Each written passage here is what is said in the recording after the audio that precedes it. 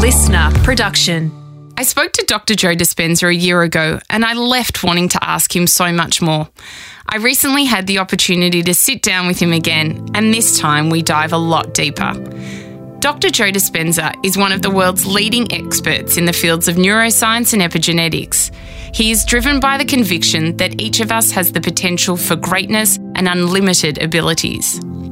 In 1986, Dr. Joe was run over by an SUV whilst competing in a triathlon. He broke 6 vertebrae in his thoracic and lumbar spine. Deciding against medical treatment, he used his understanding of the body's innate intelligence to heal himself through thought alone. In 9.5 weeks after the accident, he was pain-free. He has now dedicated his life's work to teaching people how they can do the same. In this intimate conversation, we talk about breaking away from your past to unlock your full potential, raising emotionally balanced kids, and how a shift in your thinking and the way you view yourself can change your life. So the first process of change is becoming conscious of your unconscious thoughts, noticing your automatic habits and behaviors, observing the emotions that you feel and say, oh my God, I've been living in guilt. I didn't know it was guilt. It's just how I normally feel.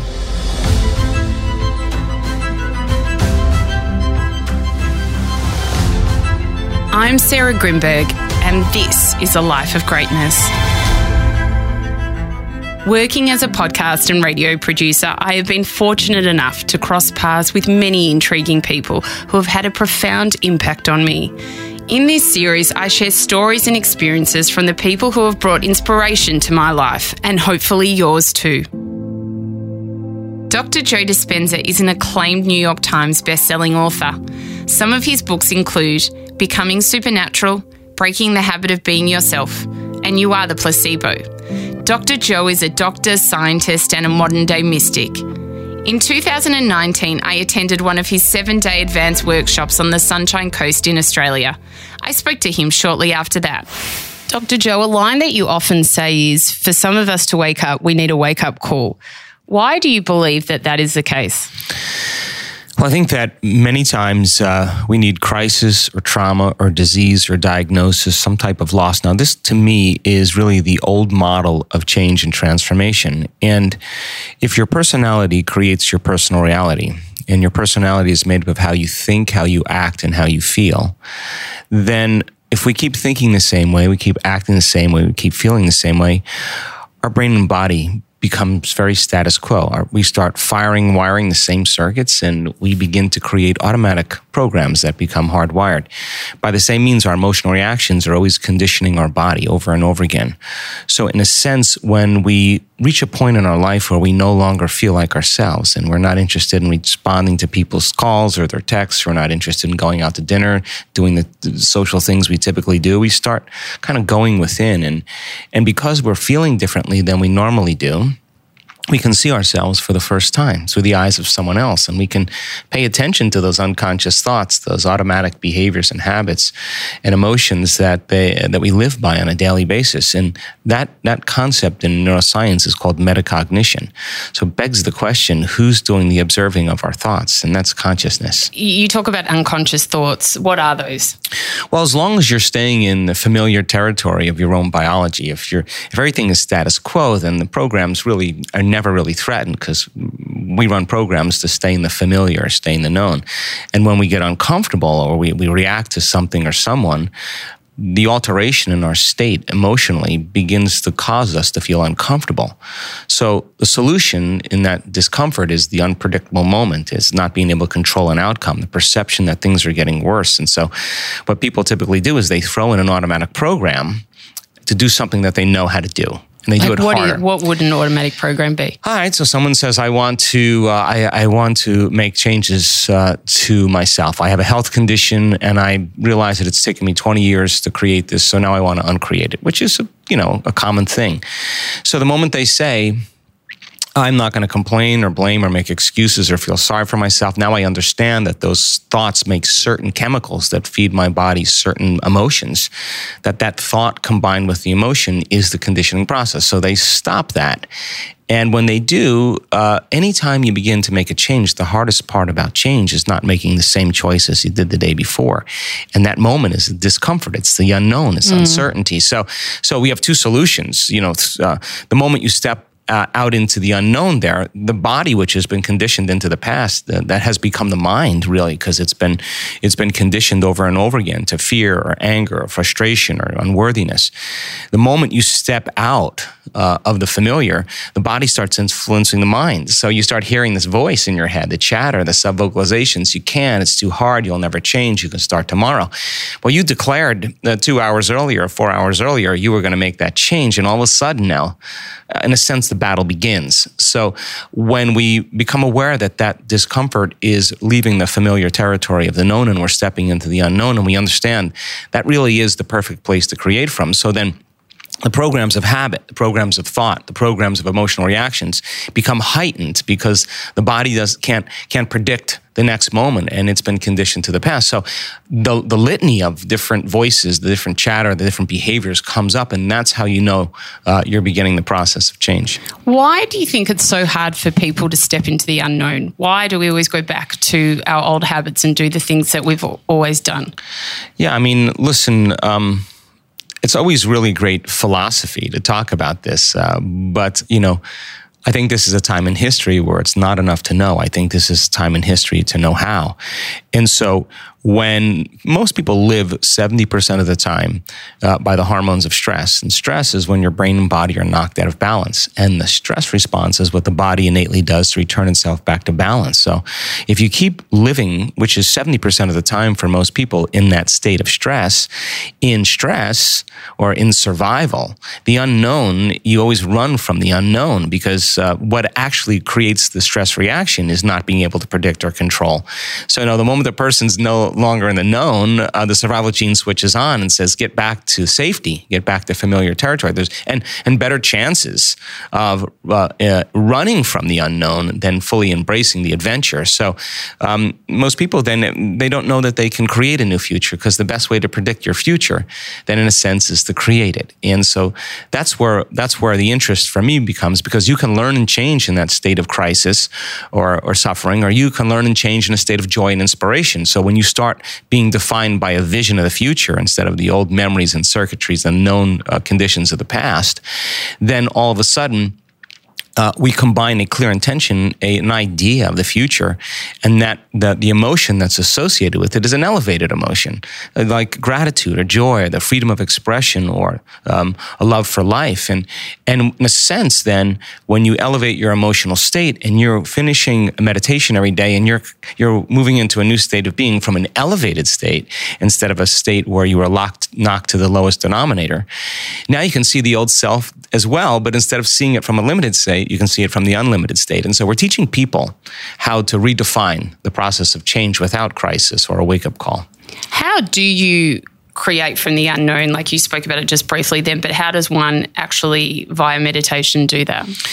Well, the word meditation literally means to become familiar with. That's what that symbol represents, familiarization. So the first process of change is becoming conscious of your unconscious thoughts, noticing your automatic habits and behaviors, observing the emotions that you feel and say, my God, I've been living in guilt. I didn't know it was guilt. It's just how I normally feel.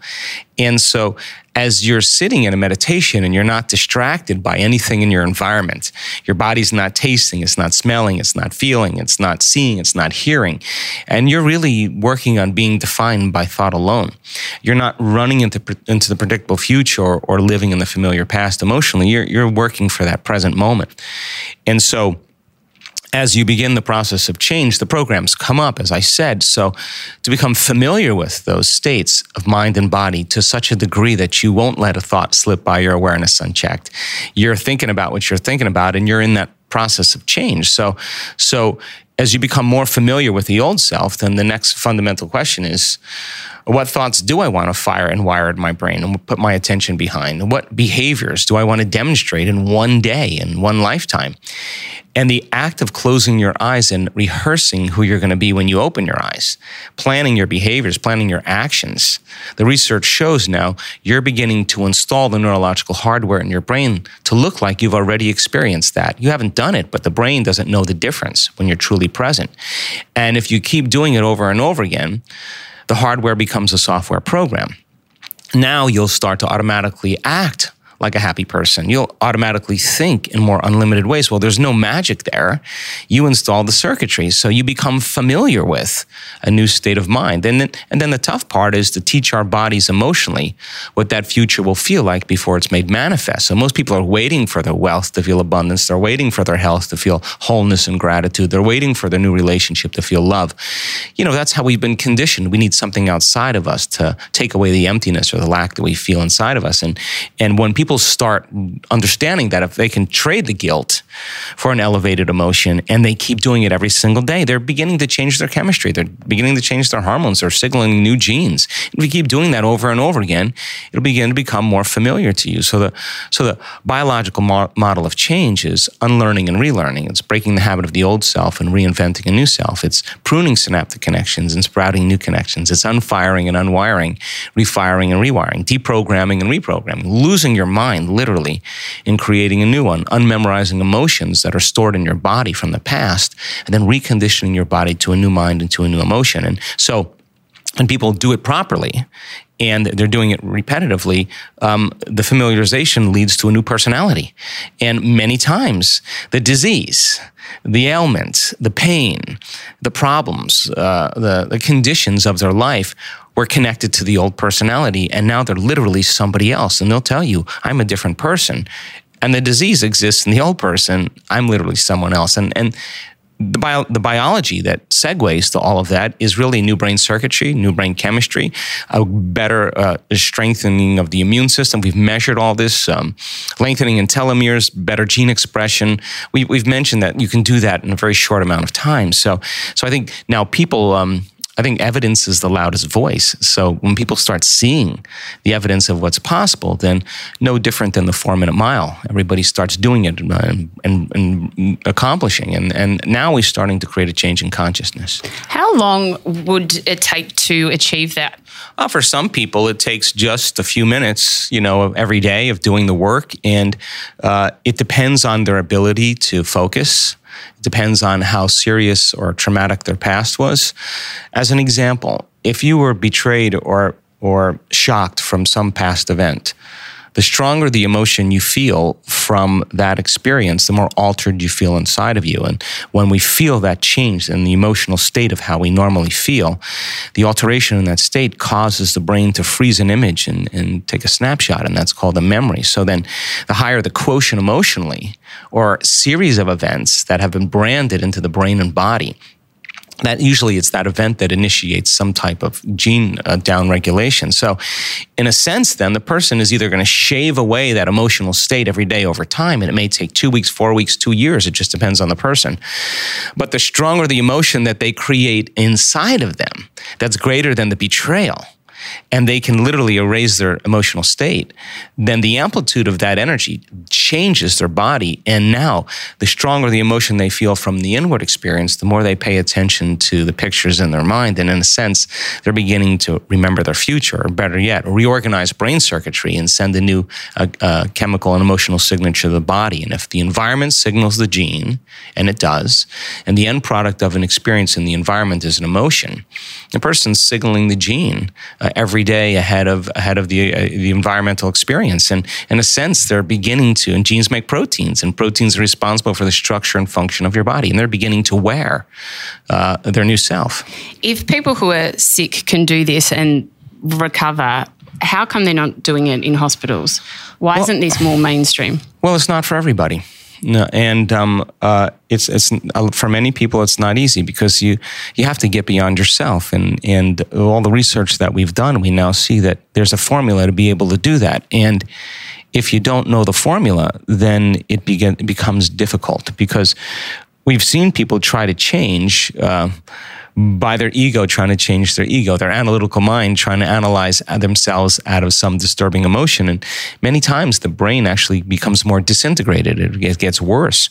And so if we don't know how to do it, then it leaves a lot of conjecture. But now we're starting to see with the research that we've done is that you can really begin to make measurable changes in people's health. And so we have interest in hospitals now, normally right now, mostly children's hospitals, but it's not for everybody because some people want the medical model, and I totally get it. But if you look at medicine, medicine is really great for acute conditions, break your arm, have appendicitis, you need to see an emergency care doctor. But chronic conditions, drugs don't heal chronic conditions. What they do is they're palliative. They sustain chemical balance because chronic conditions require a lifestyle change, behaviors, choices, stress management, and lifestyle requires follow-up and helping people how to break out of their state. So I think one day,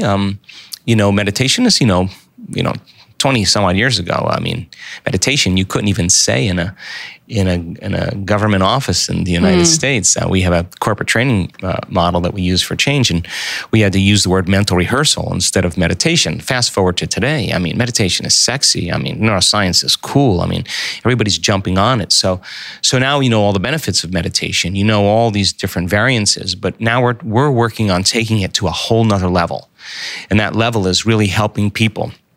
You have three types of stress: physical, chemical, and emotional. Physical stress, trauma, accidents, injuries; chemical stress, viruses, bacteria, blood sugar levels, toxins, and then emotional stress, family tragedies, single parenting, second mortgages, all of that knock the brain and body out of balance. Well, if there's three types of stress, then there's three types of balance. You get people more physically balanced, whether it's exercise or massage or acupuncture or chiropractic or aerobic exercise, yoga. And then, there's chemical balance, make better choices in what you put in your body, use certain nutraceuticals to help create more homeostasis and balance. And then, but really the big one is emotional stress because 75 to 90% of every person that walks into a healthcare facility in the Western world walks in there because of a stress-related disorder. So most stress ends up as psychological stress. So if you can't take care of that, then we can guarantee that in time, the condition will return. So the door in then is helping people to self-regulate. And we have great research to show it's possible. So I just think that it'll just take a little time, but I do think that with chronic conditions and hospitals, they're sooner or later going to have to address lifestyle changes. You say, to create a new future, you have to create a new personality, but a lot of people who do this kind of work start noticing an unraveling of certain areas of their life. Why does that happen? Well, if you look at it, they really want their life to change, right? And so I think more than anything else that the stronger the emotions that we feel with certain problems or people in our life, the more we pay attention to them. And where you place your attention is where you place your energy. So you're giving your power away to that problem. And it's kind of interesting because emotions are energy in motion. And so what happens is we become bonded energetically to our past, present reality. So when there's a change in awareness, there's a change in consciousness. When there's a change in consciousness, there's a change in energy. So as people start to change their energetic state and they're overcoming their emotions, everything that's no longer a vibrational match or consistent with their new change in energy is going to unravel. And because they're not keeping it in place any longer with their awareness or attention. And so the common human thing to do for most people is to rush back and create order out of it and try to make it known and predictable again, just so that they don't have to feel the discomfort.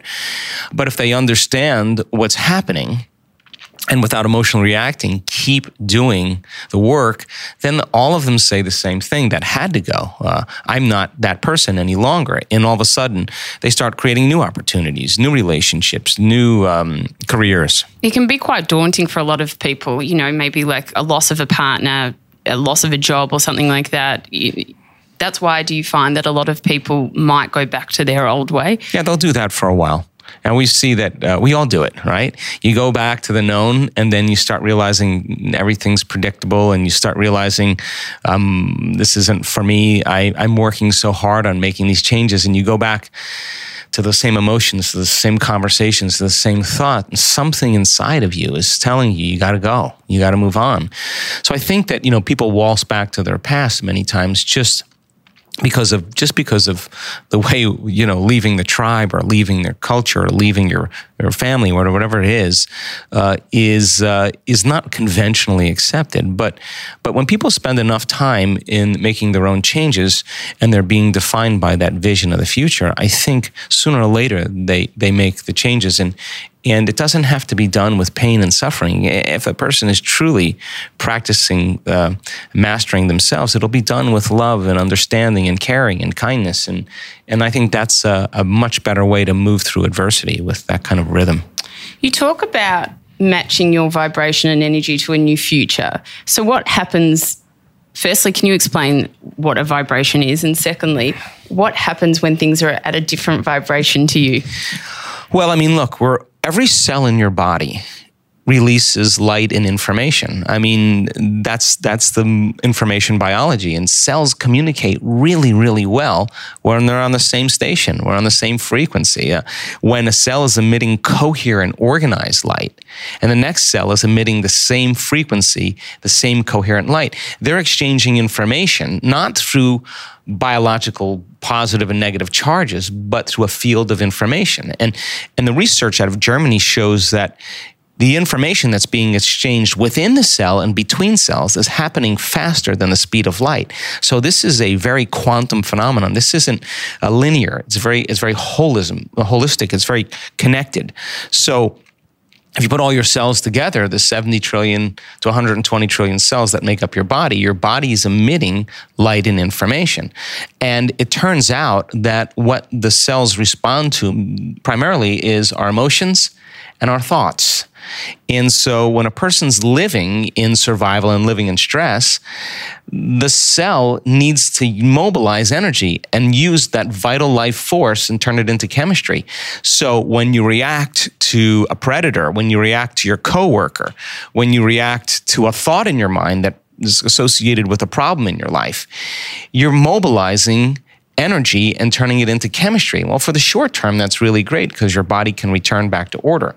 But in the long term, if you keep doing it over and over again, you tap your body's vital life force, and there's no energy to heal. There's no energy. You're more matter and less energy, and you feel separate and heavy from everyone and everything. So then, is there a way then to restore energy? And absolutely, because once you start opening your heart and you teach people how to self-regulate with elevated emotions, the orderliness that's created in the heart when you do this properly, instead of disorderliness that's created from resentment, impatience, frustration, the heart beats very, very incoherently because it's like stepping on the gas and the brake. So that's what's robbing the body's life force. When you open your heart gets highly organized and it begins to emit a magnetic field. And now that field, that frequency carries information, and your thoughts begin to change because once energy makes it to the heart, it goes to your brain. So now you have more energy to think. You have a different feeling that's taking place in those survival emotions. And in a sense, you're beginning to create a different vibrational field. You begin to create a different frequency. So then, when you start elevating your frequency, then you're sending different information out into the field. And whatever we broadcast into the field literally is our experiment with destiny. So teaching people how to intentionally do it then gets to be fun, because then they can say, when there's a vibrational match between me and the future I'm creating, and every day they're investing their attention and energy into that future, and they're able to stay in that energetic state.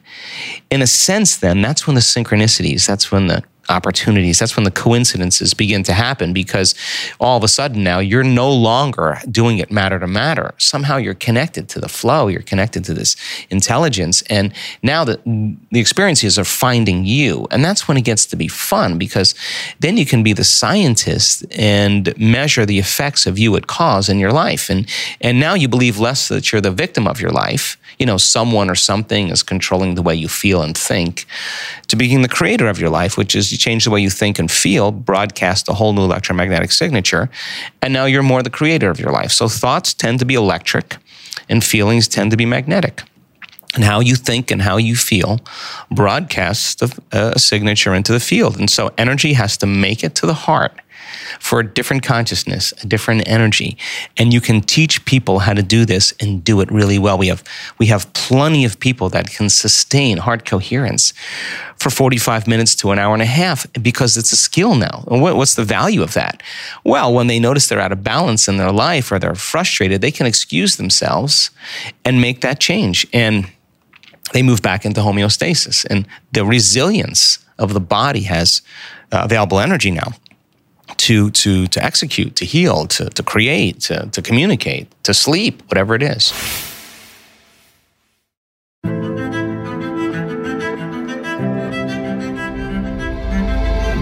In Becoming Supernatural, you talk about the pineal gland and its relation to accessing information that we are not aware of in our normal environment. How does that work?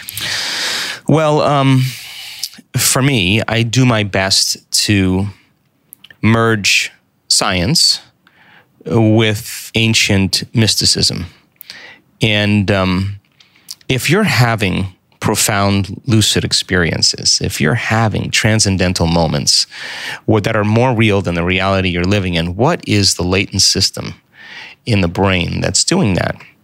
And so I started doing this research about 20 years ago because of my own mystical moments to try to be able to really debunk or demystify the process. What's a mystical moment that you've had? Wow, I have experienced myself in other bodies. That, by the way, that in that life, it's happening right now.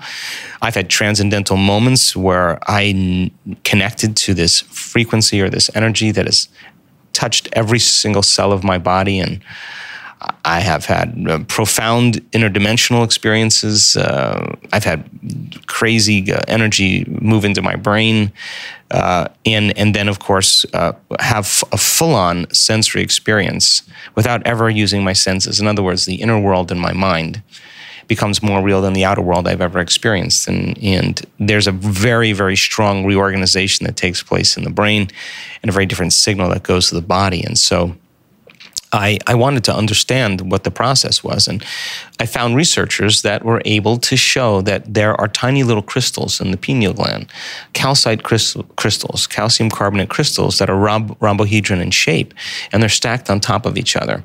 And those crystals actually act as a radio receiver. So when you and I are just hanging out here talking, the wavelength of visible light is causing a signal to go to the pineal gland, and the pineal gland is beginning to make a neurotransmitter called serotonin. When there's a lack of light or the inhibition of light, all of a sudden the stimulation changes, and the pineal gland takes serotonin and immediately makes it into melatonin. So serotonin is the daytime neurotransmitter, and melatonin is the nighttime neurotransmitter. And it's a function of the wavelength of light.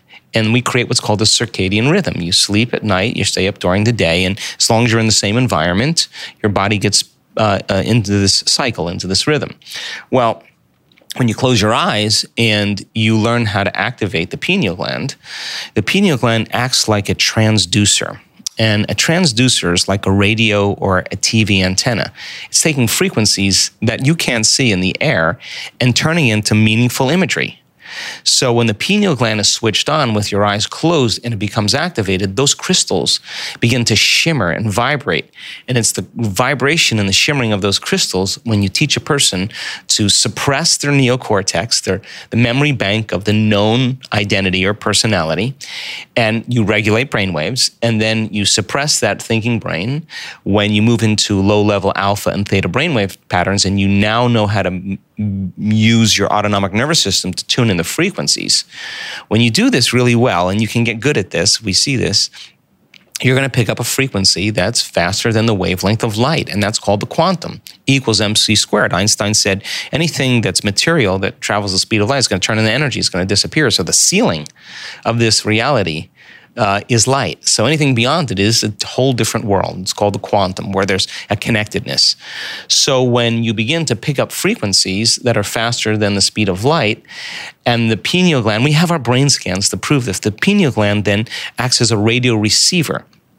And it's the very small little antenna that connects the physics of the frequency with the biology of our brain and body. Wow. And now, all of a sudden, the pineal gland picks up a frequency, and that frequency is carrying information. And all of a sudden, that new stream of consciousness causes melatonin to get an upgrade. So now, your melatonin already causes you to dream, but now you're going to really dream, lucid dream.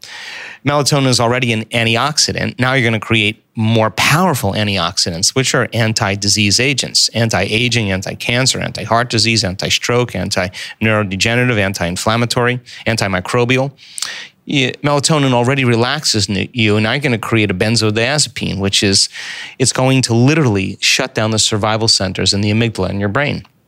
Now you move out of survival, and as a result, the body moves into stasis. The very same chemical that's found in hibernating animals. No sex drive, no appetite, no preoccupation with the outer environment.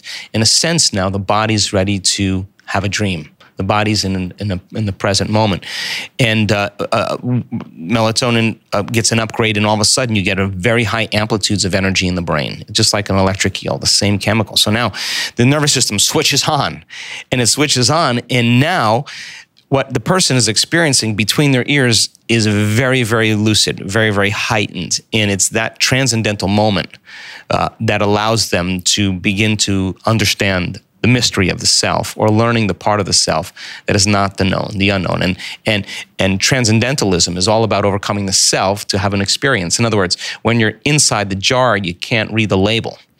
When you're outside the jar, you can really see the way things really are. And so we use this pineal gland activation technique because people really have really profound experiences. And everything from visitations from their deceased relatives all the way to experiencing a part of themselves that's living in a whole nother reality, and they're a whole nother body, and they see the relevance between that life and this life and all the people in it. And you all of a sudden realize you're not a linear being living a linear life, that we're dimensional beings living a dimensional life. And I think more and more people really have a thirst for that transcendental moment, because you can never go back to being the same person again after that. How has it affected you? Well, in so many ways. First of all, there's the science aspect of it, because our brain research literally validates this theory. So I'm super happy now, number one. Number two, we can induce that state, which makes it even more fun. And number three, we can actually predict, when we're looking at a brain scan in real time, if the person's going to have that moment. We can actually see that there are certain indicators in the brain. So we've kind of demystified that process. We can induce it. And then when you see it, it's so outside of range. The amount of energy in the brain is so far outside of normal. Not a little bit out of normal, not a lot out of normal, not like a super lot out of normal. We're talking about supernatural outside of normal. Then the research validates that, wow, something's going on with that person. And when you say to them, what just happened to you? And they tell the most beautiful story, and you can see that it was real to them. They're emotional. It changes them forever. And sometimes the side effect of this energy coursing through their nervous system is an instantaneous healing, because they get a biological upgrade. So I'm happy about that. And then with my own personal journey, I love the mystical. That's my passion. So I make time in my life for it. And every time that I have one of these transcendental moments, Sarah, I come back to Joe Dispenza, and the thought that I have is, I got this all wrong. Like some layer, some illusion, some veil, some conditioning becomes lifted, and I kind of see things really more the way they really are. And I think we don't see things how they are. I think we see things how they are. I think we see things how we are. And so a broader spectrum of the way you perceive the world is added to your brain, because your brain now has a circuitry to perceive what's always existed. but we didn't have the circuitry to perceive it or understand it. So if you look at the spectrum of visible light on the electromagnetic spectrum, visible light is less than 1% of the whole entire spectrum. So we're perceiving a very limited portion of reality. So the only way you're going to perceive more reality is not from anything outside of you. It's the inward experience that begins to reshape and remold the brain. And all of a sudden now, you're going to begin to view things from a different level of mind. You mentioned to me earlier that you're bringing out a children's meditation. What is an easy and fun way to get kids involved in this kind of work? Well, kids are naturally dreamers. Up until the time they're 7, all the way up till 12 years old, their brainwaves are in that perfect state. First 6 years of their life, they're completely in their subconscious mind because their brainwaves are in delta and theta. And theta is a hypnotic state, and there's no filter. There's no coding. There's just an open door. And so whatever you tell your child, big boys don't cry, little girls should be seen and not heard, you're like me, you're not very good at math, money is the root of all evil, whatever it is, parents tell them, that goes in unedited. It goes right into the subconscious, and that begins to lay down the foundation of the beliefs of the child when they get older. About 6, 7 years old to around 12, their brainwaves move into alpha. That's the imaginary world. That's why you can tell your daughter to act like a bunny rabbit. It's 9 in the morning, and at 12 in the afternoon, she's still a bunny rabbit because she's in that world, in the imaginary world. So children have a vivid imagination. And so programming them before they go to sleep, I did it with my kids, it's just a super important time because they are highly suggestible to information. And suggestibility is your ability to accept, believe, and surrender to information without analyzing it. As adults, we got to get beyond our analytical mind, be able to regulate our brainwaves to get in that state a child's in to be able to imagine. And it takes an uncluttering process. So when you got a child in that state, then you want to lay down the foundations of how to be more emotionally intelligent, how to have greater self-esteem, how to self-regulate, how to pay attention to certain thoughts, how to manage their attention and their energy. So we created this, we just got thousands and thousands of emails asking for something. So I created this meditation. It's the first one of many we'll do. The first one we did was called The Land Where Thoughts Are Things. And we take them on this journey, and we've piloted it with a lot of young kids, even 4-year-olds, and they ask to do the meditation with their parents quite a bit. So it's really fun to see. When kids become upset, frustrated, or angry, how do we get them out of those negative emotions so that they don't become hardwired? Well, the first thing to do is demonstrate it to them. I think the fastest path to enlightenment is parenting. And I think you really respect your parents when you're raising your own kids because you realize that there's a lot of things you don't know. And, my theory with kids, and I've raised 3 of them, is never try to reason with your child when they're emotional. I mean, think about it. Do you want to be reasoned with when you're emotional? You want to be left alone. No.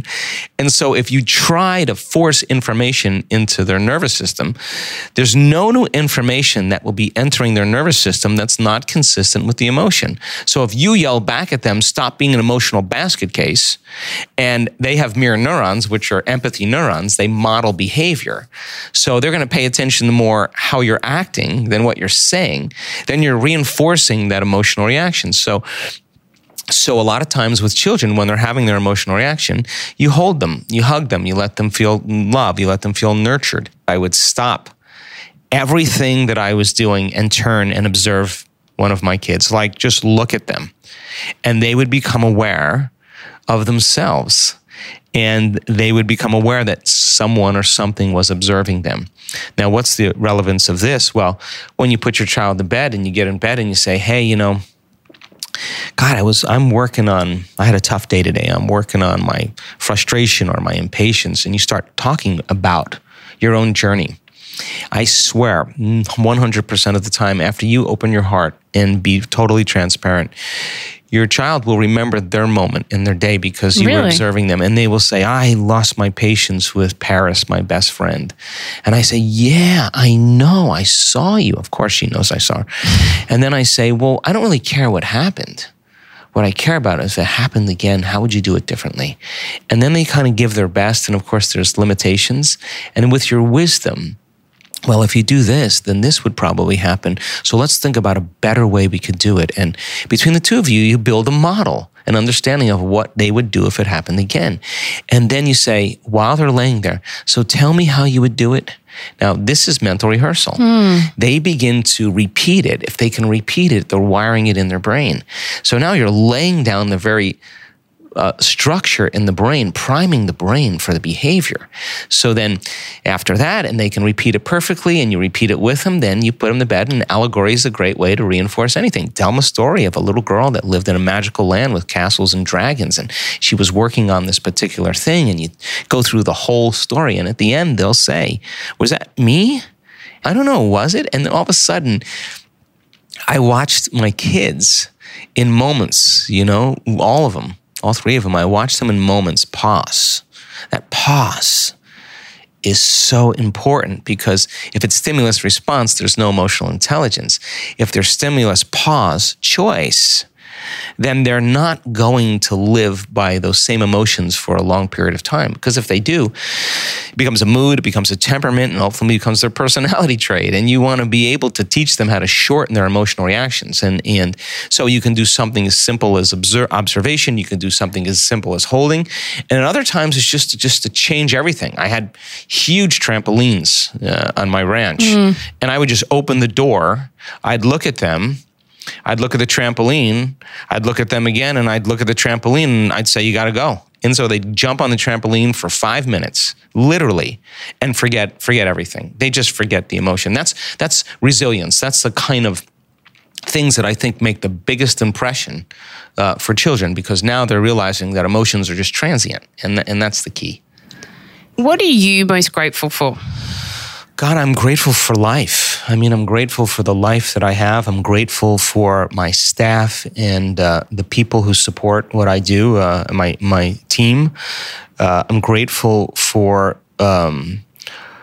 the community of people that do this work. And every day, we get another testimony and another story of someone who healed themselves in some way, or someone who had a really profound experience or breakthrough or transformation. And I don't know, I think for me, being part of human transformation, there aren't many things that really move me more.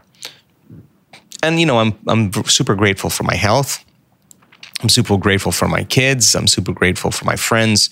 I'm just a really simple person that loves life. And as long as I have the opportunity personally to practice what I preach, I'm a happy guy. Do you look back on your life with any regrets? I don't, really. I really don't. I think we regret life either when our life isn't working presently, or because our life isn't working presently, we react emotionally. And emotions are just chemical residue from the past. So if you feel that emotion, your brain is going to connect to the incidents of the past, and you're going to view it from that same level of consciousness, that same level of awareness, and same level of energy, and you're going to feel bad. But when your life is working and you're creating, and you could have numerous betrayals, you could have abuse, you could have traumas, you could have all those kind of things, and we've seen this with so many people, that they reach a point where their life starts working and they start creating miracles and they start healing. And they look back at their past and they don't want to change a darn thing in their past, because all of those things brought them to the present moment. That's the moment the past no longer exists, and that's liberation and that's freedom. So I think we use regret in a way when our life isn't working. So did I make mistakes? Lots of them. Did I forgive myself for them? Yeah. Did it take me a little bit? Absolutely. But, I learned from my mistakes. And I think that when you do, and you face the adversity and the challenges in your life, and you see them instead of as a victim, but as an opportunity to grow, in some way, by executing with a greater level of awareness from your heart, whatever. I think the evolution of that then makes all of the experiences worth it. And I want to reach a point in my life where I could say that I had a great life. I had a really great life, and that I contributed, that I made a difference, that I left something for other people to use. And I'm personally just a very mission-driven person. I get out of bed in the morning because I want to make a difference. Do you pray? I don't. I pray. I think living life is the living prayer. I believe that my prayer is living life. I don't pray in the conventional sense because most people are praying, they're holding a perfect intention of what they want, but they're feeling lack and emptiness, and they're literally saying, when this thing happens, then I'll be relieved. But so their emotional state isn't separate from their thoughts, and that's why a lot of times it doesn't work. And there's some research to show that it doesn't work if you could have the clearest intention. It has no effect on anything. They took 3 vials of DNA, and they had people that were expert prayers and healers put all of their intent in this DNA winding or unwinding, doing it over and over again. At the end of the experiment, the DNA never changed. And they said, okay, create an elevated emotion like gratitude or love or kindness or care, and radiate that frequency into the DNA. And they were able to do that, and the elevated emotion did nothing. But when they said to them, focus on the DNA unwinding and then get in touch with a feeling as if it already unwound. Be grateful that it unwound before it happened. Well, a high percentage, almost a quarter of the DNA unwound at a remote location. So in a sense then, prayer should be, we don't pray in our work to have our prayers answered. We get up as if they're already answered.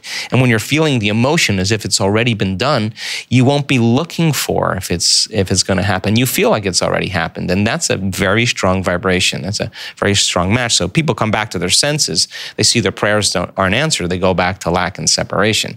You got to be the living prayer. And you got to be able to sustain that for an extended period of time. Even research on violence and crime rates dropping during mass gatherings of meditation. After the meditators leave in a very short amount of time, the crime rates and the violence return back to the same level. So it's not enough to just think it. You got to demonstrate it. You got to give people permission to do it. And you can't say peace, peace, peace, and then be at war with your coworker. That's the prayer right there. You got to be able to demonstrate loving kindness, care, compassion, empathy, all of those things, forgiveness, whatever it is. Now that's the living prayer. And who benefits from that? You do, because if you're holding the grudge, if you're holding the emotion, then you're literally using your life force. You're giving your life to another person or thing, and that could be an energy for you to heal, and nobody's worth that. What is a life of greatness to you? I think at the end of your life, I think if you can see that you left a trail that helped people in some way or made a difference, and you were honest and transparent and giving and kind in the face of hostility and anger, and you show compassion. I think that's a great life. Dr. Joe Dispenza, the world shines brighter with you in it. Thank you. Thank you. If you've enjoyed this episode, then I'd love you to join my community on Instagram at Sarah Grimberg, where we post videos and behind-the-scenes footage of each recording. You can also join my private Facebook group, Live Life Greatly, where we discuss the content in this episode and many more, as well as give advice and tips on how to live a life of love and meaning. To purchase my ebook, Finding Greatness, head to sarahgrimberg.com. And if you love what you heard, then we'd love you to hit subscribe on Apple Podcasts or your favourite podcast app and leave a 5-star review. It will help us share this wisdom with others. A Life of Greatness's executive producer is me, Sarah Grimberg. Audio producers Matt Nikolic and Darcy Thompson. Special thanks to Grant Tothill for bringing this dream to life. For more episodes, search A Life of Greatness podcast, download the new Listener app now, and listen for free. Listener.